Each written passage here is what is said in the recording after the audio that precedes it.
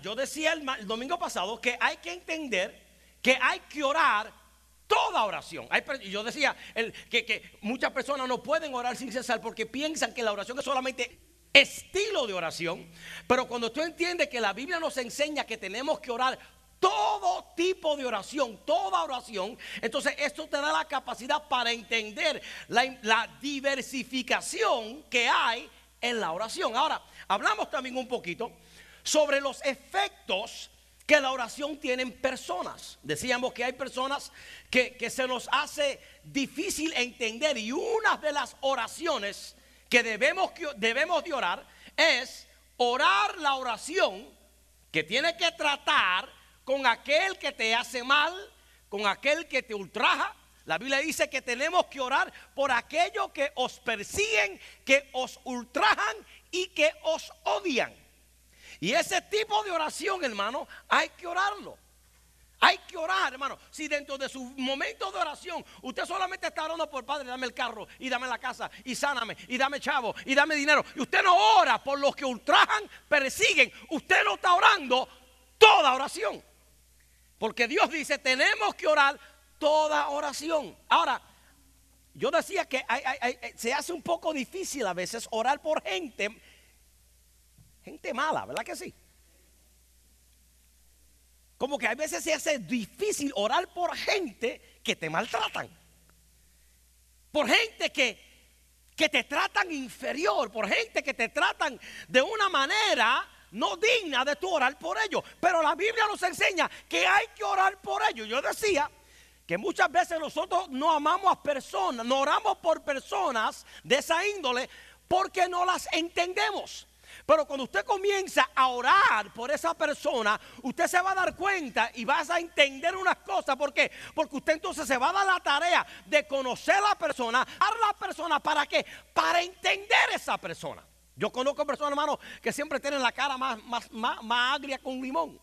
Gente que usted lo mira a la distancia y usted cruza la calle, pero cuando usted conoce y usted se da la tarea de orar por esa persona, Señor, dame la capacidad para entender que detrás de esa cara seca algo ha sucedido, detrás de esa actitud negativa. Quizás, Padre, en vez de juzgar a esa persona, Señor, enséñame, ayúdame a entenderla, porque cuando tú entiendes a alguien, se te hace fácil orar por esa persona y amar a esa persona. Hay hermanos que están casados con su cónyuge que usted no puede.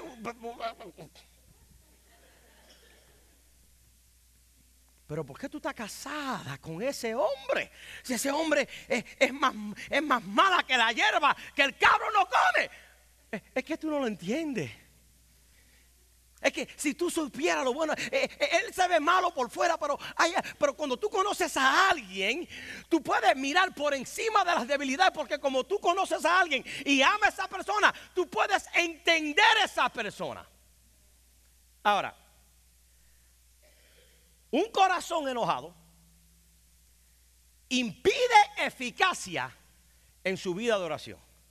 Ahora voy a cambiar la torta, porque nosotros hablamos el domingo pasado sobre la importancia que tenemos que orar por aquellos que nos hacen mal, gente enojada, gente iracunda, gente mala. Y la Biblia nos dice que nosotros tenemos que orar por ellos para que Dios los bendiga. Pero hoy voy a hablar de aquellas personas que son de esa manera. Yo quiero que usted sepa, hermano, si usted es una persona que vive enojado, si usted es una persona iracunda todo el tiempo, si usted es una persona grosera todo el tiempo, y por favor no mire al que está a su lado, por favor. Yo quiero que usted sepa que cuando usted ora, su oración no pasa el techo. Escúchame, porque un corazón enojado impide eficacia cuando ora. Por eso la Biblia dice en Santiago capítulo 5, versículo 13, en la Nueva Traducción Viviente, dice: ¿alguno de ustedes está pasando por dificultades? Que ore. ¿Alguno está feliz? Que cante alabanza. Mira lo que dice, mira lo que dice. Este que está hablando hoy es el hermano de Jesús. Y él está diciendo, si hay alguien que está pasando por dificultades, si hay alguien que está pasando por situaciones difíciles, el antídoto para eso, ¿sabe lo que es? No es el enojo, no es venganza. El antídoto para eso es ora. ¿Por qué? Porque una persona que pasa por dolor, una persona que pasa por trauma, una persona que pasa por problemas y su forma de resolver su asunto es por sí mismo, ¿cierto, hermano? Lo que va a manifestar no va a ser el corazón de Dios. Porque según los criterios de este mundo, la ley del talión dice ojo por ojo y diente por diente. Tú me das, yo te voy a dar para atrás.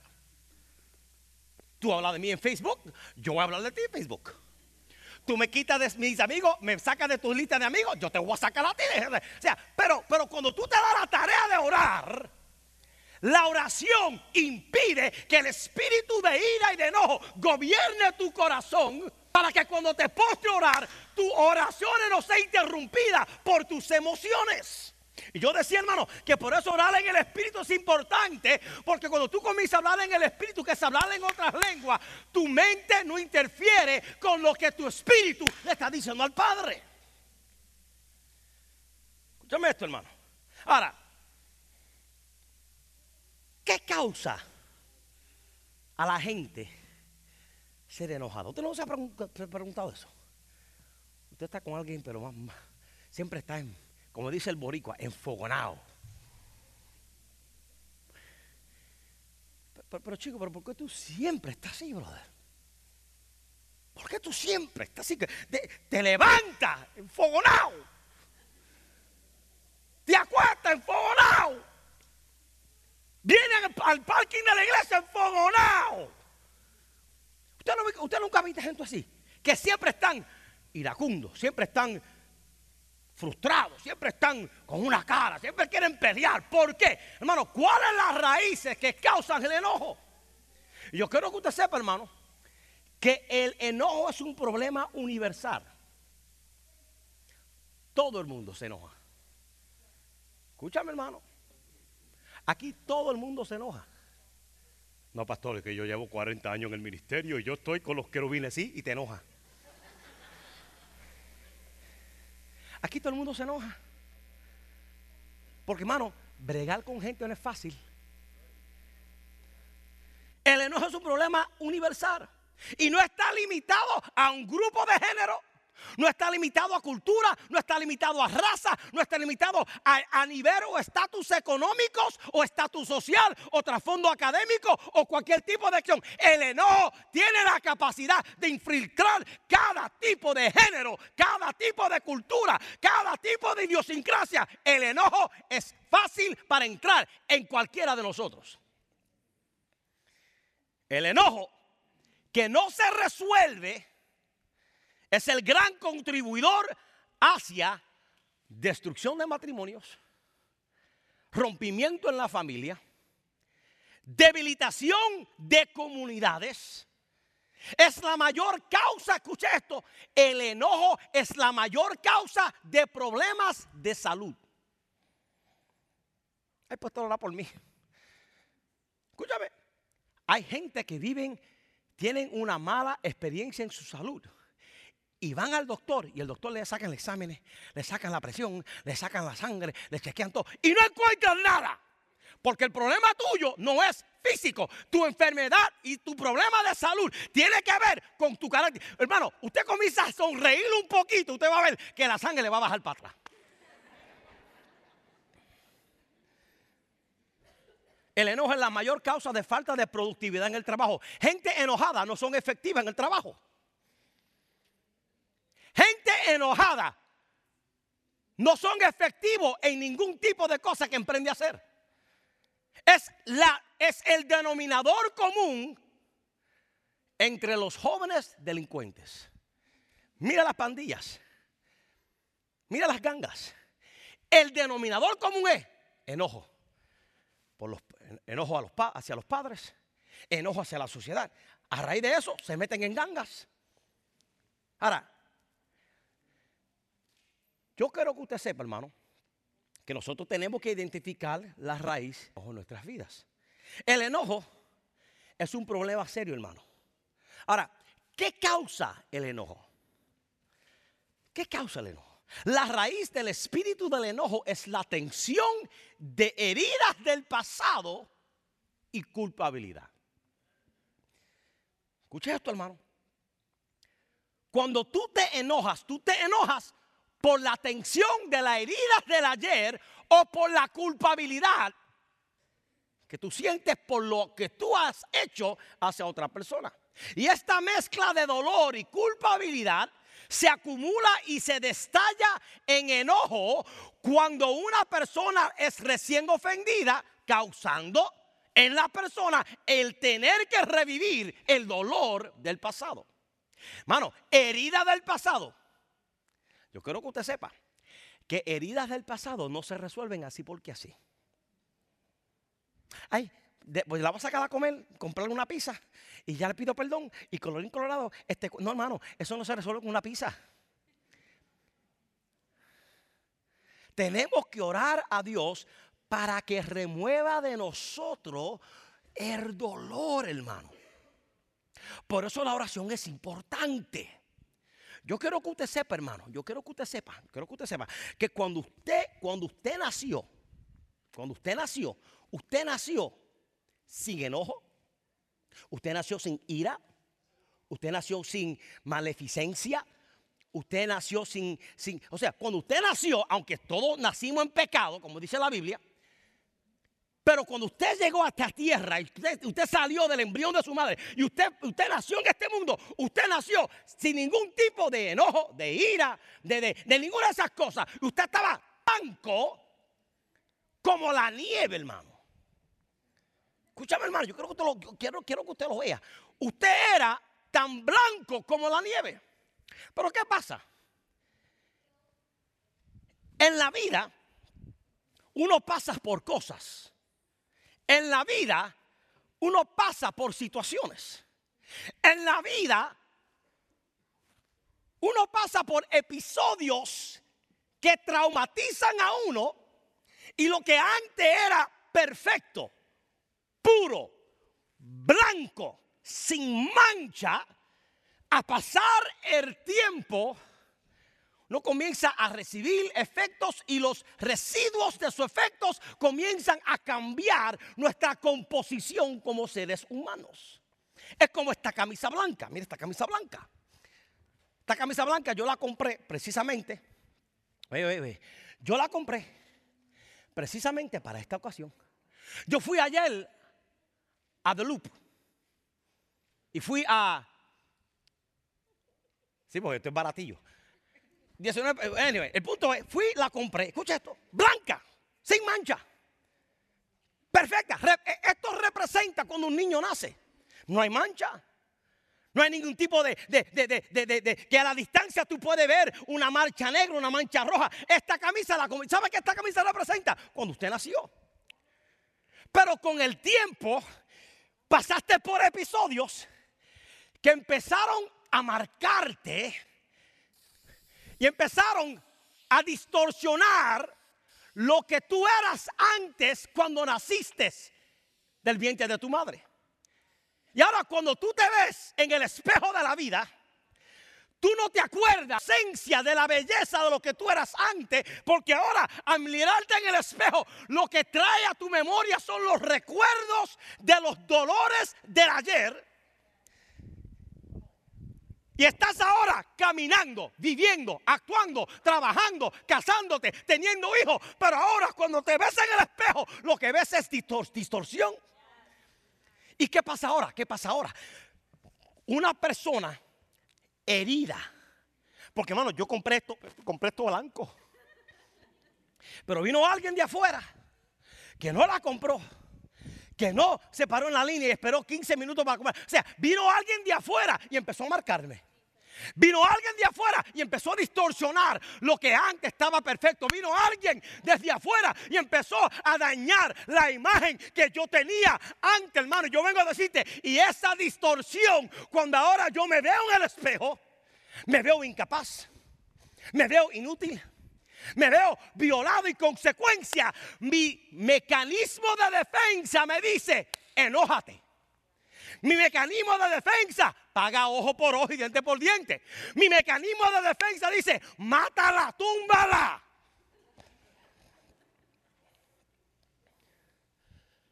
Y déjame decirle, hermano, en el mundo y en la iglesia hay gente que viven así. Por eso cuando usted los saluda, Dios te bendiga. Amén. Siempre están enojados. Porque tenemos el trauma de personas que nos hirieron. Y como no oramos al Padre, esas emociones hay que soltarlas. Esas expresiones hay que estarlas. Pero si yo no tengo a un Dios en el cual yo me posto y le clame, pero por obligación, por eso el salmista dice, alma mía, alaba a Jehová, porque si tú no alabas a Jehová, va a maldecir al prójimo. Si tú no alabas a Jehová, va a maldecir, alaba a Jehová, para que cuando te quiera manifestar, te manifieste alabando al Padre en medio de tu dolor. Tenemos que orar a Dios. Escúchame. Mira lo que le voy a decir. Tenemos que aprender a orar a Dios para que nos dé la capacidad, por medio de su Espíritu Santo, de remover el dolor. Pero escucha, Dios, el que le clama al Padre para que remueva el dolor, ¿sabe lo que va a hacer Dios? Dios te va a remover el dolor. Pero Dios no promete removerte las manchas. Escúchame, tú puedes tener las marcas de las heridas del ayer y como quiera vivir la vida sonriente y alegre y feliz. Porque cuando tú te das la tarea de orar, tú no le estás diciendo al Señor, quítame el dolor, ¿sabes? Porque quítame las memorias, porque las memorias siempre van a estar ahí. Lo que tú le tienes que clamar al Señor es, Señor, aunque me hirieron y me maltrataron y me perjuriaron y hablaron contra de mí, y aunque se levantase contra mí un ejército, no temerá mi corazón, y aunque contra mí se levante guerra, yo estaré confiado. Cuando usted comienza a orar de esa manera, Dios le saca las heridas, pero no le saca las experiencias, para que usted pueda entender, de esto me libertó el Señor, de esto me sanó Jehová, de esto me rompió las cadenas.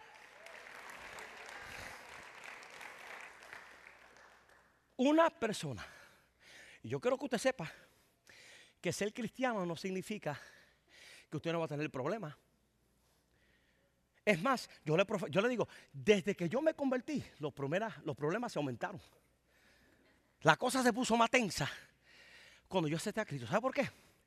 Porque ahora no solamente tengo a mi prójimo que me odia y a gente que no me quieren, tengo un diablo que usa a la gente para parar lo que Dios quiere hacer en mí. Por eso es importante que usted sepa, hermano, que tenemos que tomar la oración como agente catalítico para poder entender que en medio del dolor Dios puede remover la sensación del dolor y poner en ti risas en vez de lágrimas y en vez de luto, dice el Señor. La oración puede prevenir la permanencia del dolor en nosotros. El dolor comenzó, hermano, cuando usted comienza a ver la creación del hombre. ¿A dónde estaba Adán? En Génesis capítulo 3. ¿Él estaba dónde? Hermano, diga jardín del Edén por el amor de Dios. Si usted no sabe que él estaba en el jardín del Edén, hermano, tenemos clase instituto, usted se va a registrar. Cuando Dios creó a Adán estaba en el jardín del Edén. Sin mancha, sin arruga, sin contaminación.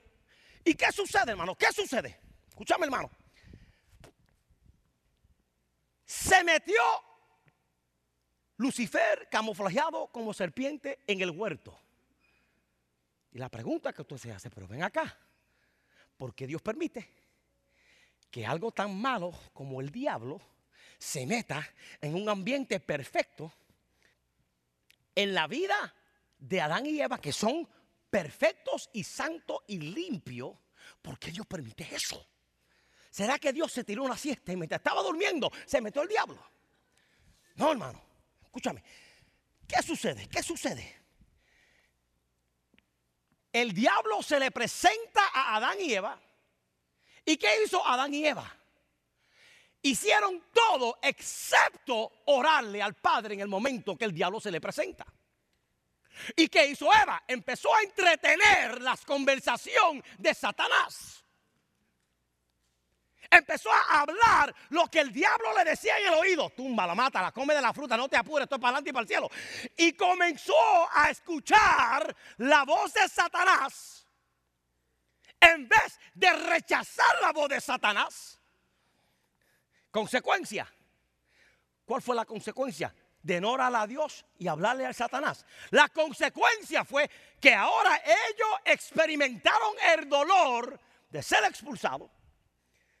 Consecuencia, su hermano, su hijo mata a su otro hijo. Dolor. ¿Por qué? Porque en un momento de prueba, ellos se dieron a la tarea, resolverlo ellos mismos y no orar al Padre, sino escuchar la voz de Satanás. Pero ¿qué hace Cristo? Cristo, como Adán y Eva, estaba en un huerto. Adán estaba en el huerto del Edén. Jesús está en el huerto de Getsemaní. Jesús fue presentado por Satanás. Satanás se le presenta a Jesús en el huerto llamado Getsemaní, como se le presentó a Adán en el huerto llamado Jardín del Edén. Escúchame, hermano. Y viene Satanás y se le presenta a Jesús. ¿Y qué? Jesús entretiene los comentarios de Satanás. Él se dio la tarea a orar al Padre. Orando al Padre se le presenta a Satanás. Orando al Padre se le presenta al diablo. Pero ¿qué hace Jesús? Jesús dijo primero cuando empezó a orar: si es posible, pasa de mí esta copa. Yo no quiero pasar por esto. Pero se quedó orando, se quedó clamando. Y cuando finaliza la oración, Él dice: no se haga mi voluntad, sino la tuya, oh Dios. Escúchame, el que vive una vida de oración, aunque pase por el proceso de la prueba, cuando tú termines orando, tú le vas a decir a la prueba que se haga la voluntad del Padre, y aunque tenga que sufrir el dolor, no me va a traumatizar en el proceso. Jesús y Adán, ambos sufrieron dolor. Jesús le dice: la cruz, un episodio agonizante. Sin embargo, el dolor de la cruz no causó que Cristo viviera una vida enojada con aquellos que lo pusieron en la cruz. Por eso la primera expresión que Él declara en la cruz es: Padre, perdónalos, porque no saben lo que hacen. Escúchame, hermano, cómo tú manejas el dolor depende de tu vida de oración. Déjame explicar el proceso del enojo y la ira en orden reversa. Para que usted vea, hermano, el enojo y la ira es la expresión que usted hace a consecuencia de otras cosas que suceden antes de llegar al enojo. Y mire esto, hermano. Antes de la ira o el enojo, dolor. Antes del dolor está aquel o aquella que te ha perpetrado, el que te ha herido. Detrás del que perpetra está tu vulnerabilidad. Porque nadie te puede violar a ti en una área que tú no eres vulnerable. Antes de la vulnerabilidad está la inocencia. Antes de la inocencia está la pureza de corazón. Para tú enojarte, para tú vivir la vida enojado por 30 años, es porque alguien te causó dolor. Y ese dolor se dio porque alguien te perpetró o te ofendió o te hirió. Y esa ofensa y herida se dio a causa porque fuiste vulnerable, abriste tu corazón, abriste tus emociones. Y esa vulnerabilidad fue el resultado de tu inocencia, que tú no sabías que ella era una tramposa y que él era un tramposo. Y esa inocencia distorsiona tu pureza de corazón. Y ahora eres una persona mala. No porque naciste mala, no porque naciste malo, sino porque estos episodios ocurrieron en tu vida y ahora eres odioso cada vez que te expresas. Por eso es que tú necesitas entender, y yo necesito entender, que necesitamos pasar por el momento del quebranto, y ese quebrantamiento solamente puede darse eficazmente en las manos del Señor. ¿Y qué pasa cuando tú pasas por este tipo de situación? Lo que uno tiende a hacer, hermano, es tú decides protegerte para que nadie más te vuelva a herir. Ok, ¿me heriste? Ok, aprendí esta. Ya, no more. Se acabó, bye bye. Y te pone una pared de defensa. Y el que se quiera acercar a ti, no te acerque mucho. Y el que te quiera demostrar afecto, no, apártate de mí, Satanás. No, esto no tiene nada que ver con Satanás. Es que tú estás diciendo, es que yo no quiero que me vuelvan a herir, porque el trauma del dolor todavía lo estoy viviendo. Pero aquel que se da la tarea, ponerle al Señor tus cargas y tus crisis y tu dolor en oración, el Señor puede tomar tu lamento en baile, tu cilicio en victoria. Vengo a decirte, hermano, volvamos a vivir una vida de oración para que la oración al Padre restaure tu corazón, restaure tus emociones y el efecto final sea que pueda recibir a los demás a pesar del dolor del ayer, porque tu vida está en las manos del Señor. Pero si tú no haces eso, hermano, si tú no haces eso, tu defensa va a ser no te me pegue a mí. Hermano, usted no ha visto gente así. Así. Con el puño así cerrado así. Esas son gente, hermano. Esas son gente que han sido heridos y camuflajean su herida con una apariencia de violencia. Es como un perro que fue abusado, maltratado, y su única defensa que tiene es para cumplir lo que yo estoy diciendo. Vamos a mirar este video. Y lo van a tirar ahora. Antes de que yo saque mis dientes. Let's put that video.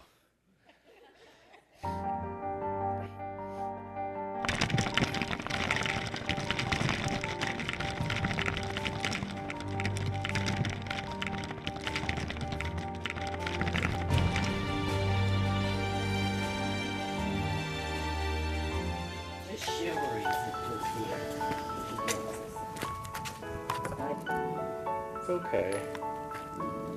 What's the matter?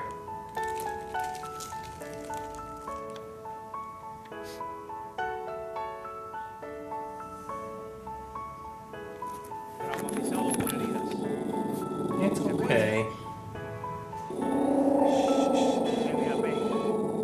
It's okay. My good girl. What's the matter?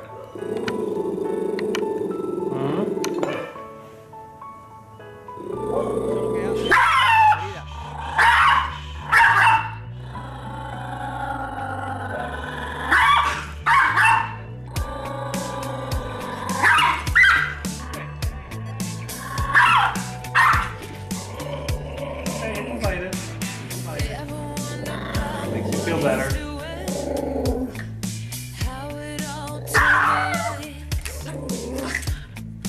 Okay. Okay.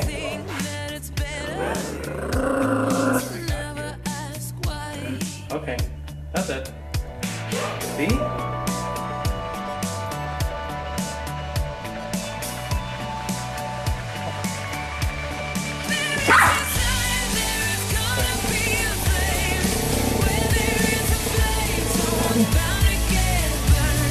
Girl.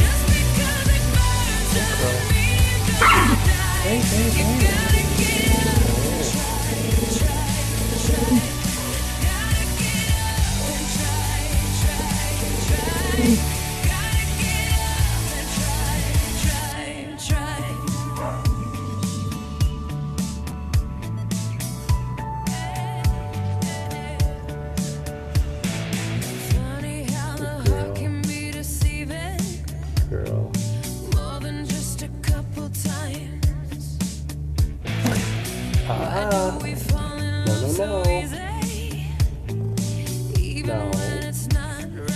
Come on.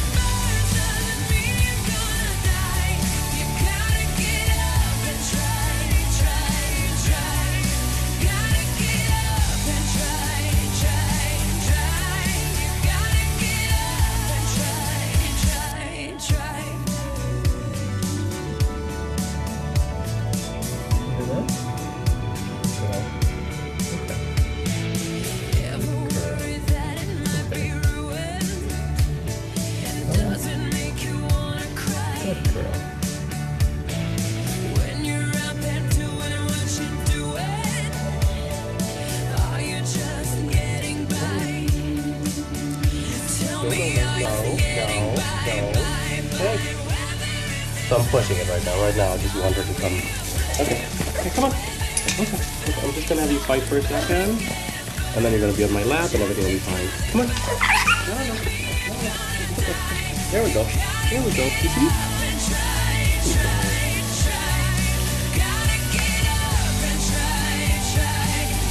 I was gonna give her a hug.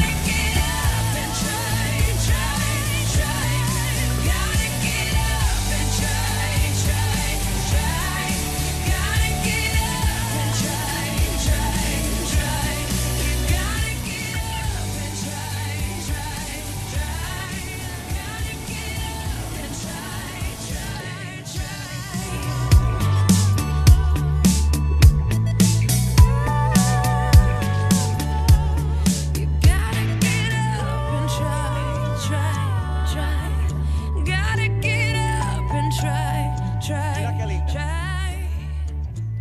Pero esa perrita se llama Holly. Holly no nació así. Holly no nació iracunda. Holly no nació enojada. Alguien afectó a esa perrita. Alguien maltrató a esa perrita. Alguien le hizo algo a una perrita tan pequeña que la forma que ella reacciona al trato y al cuidado fue. Por eso cuando usted ve a alguien de esa manera, hermano, como decía ayer, el domingo pasado, vamos a orar a Dios que nos dé la capacidad de ver el potencial de personas como Holly.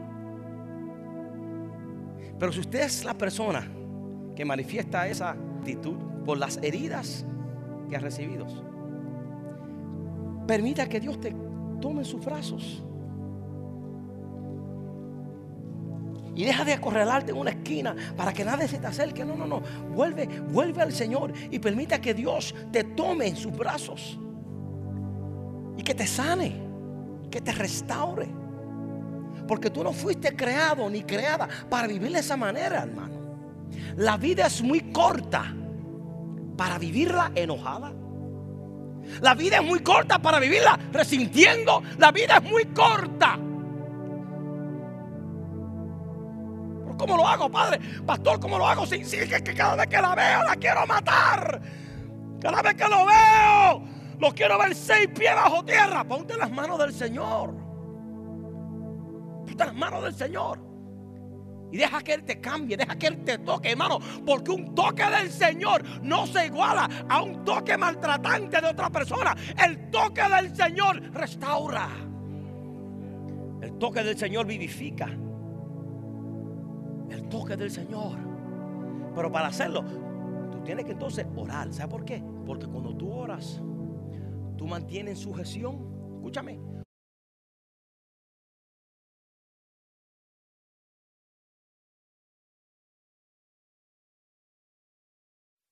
Pero el que ora dice: no se haga mi voluntad, sino la tuya. El que ora dice: Señor, dame la capacidad de amar, de perdonar y de sanarme por dentro Para que entonces tú puedas hacer en mi vida todo lo contrario de lo que el enemigo quiso hacer a destruirme. En esta mañana, yo quiero que tú sepas que el deseo del corazón de Dios es que hoy tú le entregues a Cristo tu enojo, tu ira, tus manchas, tus arrugas, tus dolores. Pastores, ¿qué? Si paso al frente, ¿qué dirá la gente, hermano? Aquí todo el mundo se enoja. Un llamado al altar es para que todos pasemos en esta hora. Porque aquí todos nos hemos enojado. Aquí todos hemos sido heridos. Aquí todos hemos sido maltratados de una manera u otra en la vida. Todos. La pregunta es, ¿cómo yo manejo el enojo? La clave es la oración. La clave es orar primero. Yo quisiera que en esta hora todos nos pongamos sobre nuestros pies.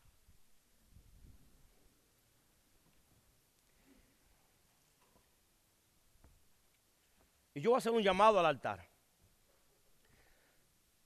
Por aquellos de nosotros que necesitamos que el Señor nos tome en sus brazos. Y que cuando te mires al espejo de tu vida y veas las cicatrices y las marcas, no permitas que las cicatrices determinen tu futuro, sino que lo veas como el instrumento que el Señor utilizó para hacerte mejor. ¿Sabe qué? Lo único que nosotros le dimos al Señor Jesús, en los 33 años que Él tuvo aquí en la tierra, lo único que Él se llevó al cielo, ¿sabe qué fue? Las cicatrices que le hicimos, las heridas. Cuando Cristo resucita, Jesús le enseñó a los discípulos, mira, heridas. ¿Las heridas de Cristo hacen a Cristo inferior? No. Es más, Él está sentado a la diestra del Padre. Tus heridas no es el equivalente a fracaso.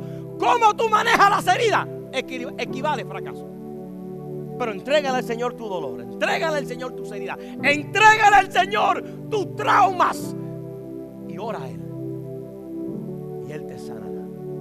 Si ese es tú, yo voy a contarte. Esto no es un llamado para salvación, esto es un llamado para sanidad.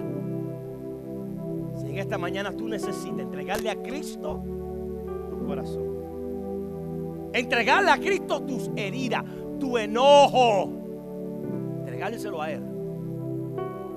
Yo voy a contar a 3, tú saldrás de tu silla.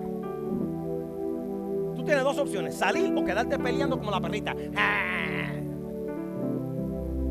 Pero hoy Dios dice, ven a mí, todos los que están trabajados y cargados, que yo os haré descansar. A contar 3, sal de tu silla. 1, 2, 3, ven ahora. Yo quiero orar por ti, ven ahora. Ven ahora. Iglesia, pasa, iglesia, pasa. Iglesia, pasa, no te quedes sentado, pasa, pasa, pasa. Dios es el único que puede sanar. Dios es el único que puede restaurar. Lo mejor que tú puedes hacer es decir, yo se lo entrego al Señor. Lo peor que tú puedes hacer es quedarte en tu silla en una esquina con los dientes por fuera. Pero hoy Dios te dice, tráemelo, tráeme tu dolor. Porque yo no tengo miedo. Tú a mí, escúchame, Jesús no te intimida por tus heridas. Porque dice la Biblia que el castigo de vuestra paz fue sobre Él. Y por sus llagas fuimos curados.